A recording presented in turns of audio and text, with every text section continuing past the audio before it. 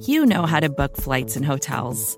All you're missing is a tool to help you plan that unbelievable travel experience. That's why you need Viator. Book guided tours, excursions, and more in one place. There are over 300,000 travel experiences to choose from, so you can find something for everyone. And Viator offers free cancellation and 24/7 customer support for worry-free travel. Download the Viator app now and use code Viator10 for 10% off your first booking in the app. Find travel experiences for you. Do more with Viator.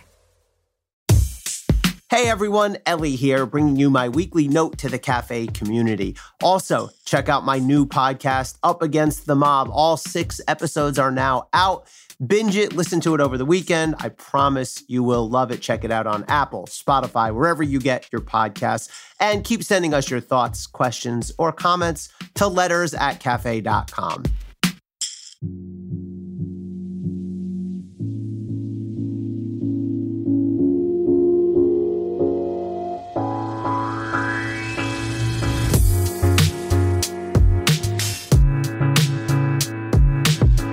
Sometimes in all the chaos, a little sorting can be helpful. As the January 6th committee builds its witness list, or perhaps its wish list, every new subpoena will prompt the will he or won't he conversation. Will the lucky recipient testify? Will he negotiate? Or will he flip the bird and turn it into a spectacle? To assist you in making this assessment, I've developed a highly scientific set of categorical classifications. Every witness in and around Trump world lands in one and only one of 4 possible groups. Figure out which category fits best, and you'll be most of the way towards predicting what the witness will do. I've even appointed honorary team captains. Uniforms and mascots are still being workshopped. Without further ado, I give you the Patriots, Captain Marie Yovanovitch. These are the women and men who testified and told the truth when they easily could have avoided doing either or both. For example, as various liars and scoundrels scurried for dark places during Trump's first impeachment, a slate of courageous public servants stepped forward in defiance of Trump's effort to silence executive branch officials at their own peril. Yovanovitch, Fiona Hill, Bill Taylor, Alexander Vindman. I'm not including Gordon Sondland here. He testified, but he was a half-truth-telling mess. I'm also going to include the police officers who defended against the Capitol insurrection. Michael Fanone, Daniel Hodges, Harry Dunn, Aquilino Gonell, and the many others who they represent. They served, they fought a mob, they spoke truth, and they called out the powerful. Hodges memorably told the January 6th committee, quote, I need you guys to address if anyone in power had a role in this, if anyone in power coordinated or aided and abetted or tried to downplay, tried to prevent the investigation of this terrorist attack, because we can't do it. Amen to that. With more witnesses like these, the committee and prosecutors just might get to truth and accountability. Alas, the Patriots are an exceedingly rare breed. Next up, the jilted, Captain Michael Cohen. These are the Trump formers turned tormentors. Cohen, the one-time Trump attack dog, has now become his most outrageously profane detractor. I won't quote Cohen's colorful descriptions of Trump in this somewhat family-friendly format. Suffice it to say that I once did Cohen's podcast, and his language got so heated that I had to demand that the producers stop recording and edit out certain vulgarities.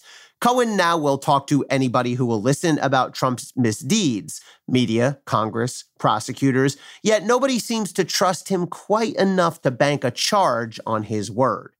Anthony Scaramucci is the runner-up here. He didn't last nearly as long as Cohen did around Trump, and his language, while impressively foul, can't match up with Cohen's uncut, profane vitriol. And don't forget Lev Parnas, Rudy Giuliani's sidekick in Fraud Guarantee and other shady dealings, who went from Trump enthusiast yearning for another awkward thumbs-up photograph with the boss to eager but unwanted cooperator. Parnas is on trial in the SDNY right now. I would say maybe he'll flip, but he's already tried and nobody seems interested.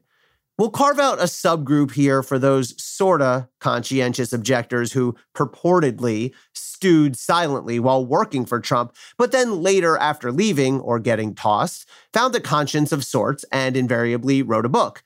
Stephanie Grisham, Miles Taylor, Anonymous. Omarosa, Manigault, Newman.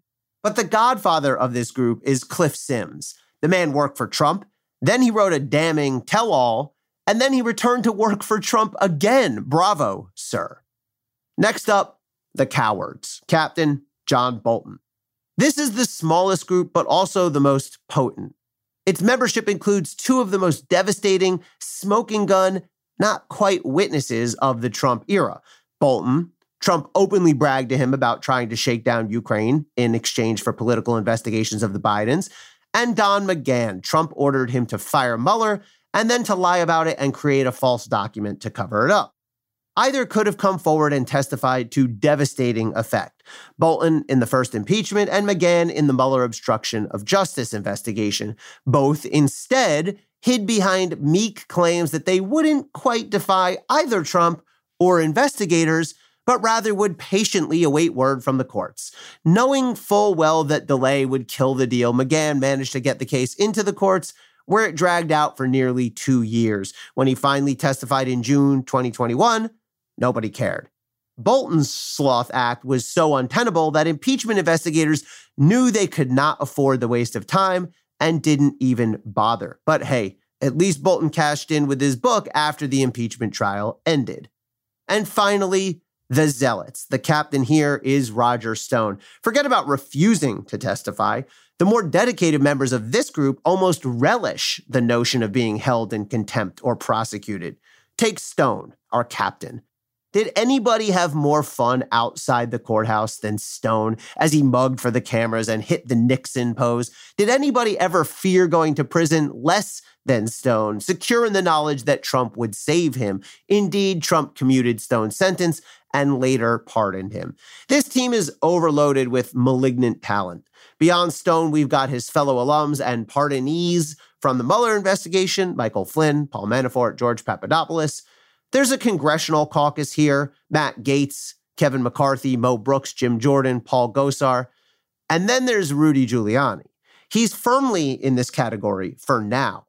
But given a possible SDNY indictment and Rudy's general, shall we say, unpredictability, he could jump onto Team Jilted if things fall a certain way. So, now that we've established our squads, where do our newest crop of subpoena recipients and other likely witnesses fall? Steve Bannon plainly is a zealot and might even challenge Stone for the captaincy. He already was charged with fraud in 2020 and barely broke a sweat before Trump pardoned him. And now he's out there doing his characteristic guy who sounds like a mad genius but is really just mad shtick.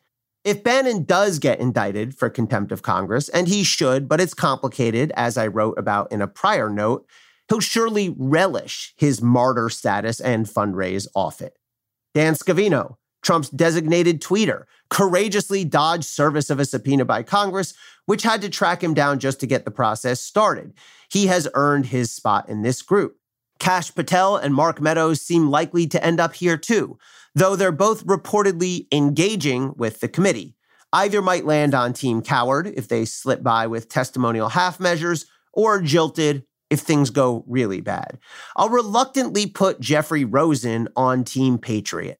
Yes, he served an undistinguished tenure as an ineffectual, enabling deputy attorney general to Bill Barr. But when the chips were down and Trump tried to weaponize DOJ in his coup attempt, Rosen stood strong. He refused to send a fraudulent letter claiming election fraud. He laughed off requests by Meadows and others that DOJ look into lunatic theories about Italian satellites zapping voting machines, and he ultimately threatened to spark a string of resignations if Trump went all the way with his mad designs on a coup. And now Rosen has testified to the committee, spending what must have been a remarkable 8-hour day in the witness chair. Another former DOJ official, Jeffrey Clark, has now been subpoenaed too. He is, of course, an easy call. The man tried to run a coup inside DOJ to help Trump steal an election. He's a villain, and he can hang out with the dregs on Team Zealot. This little exercise in categorization reminds us that while our legal and political systems have mechanisms to encourage compliance, most of the final outcome on any subpoena and any investigation writ large depends quite simply on people. Who will act in good faith and who will play dirty to win? Who prioritizes truth and who's willing to bend or hide it?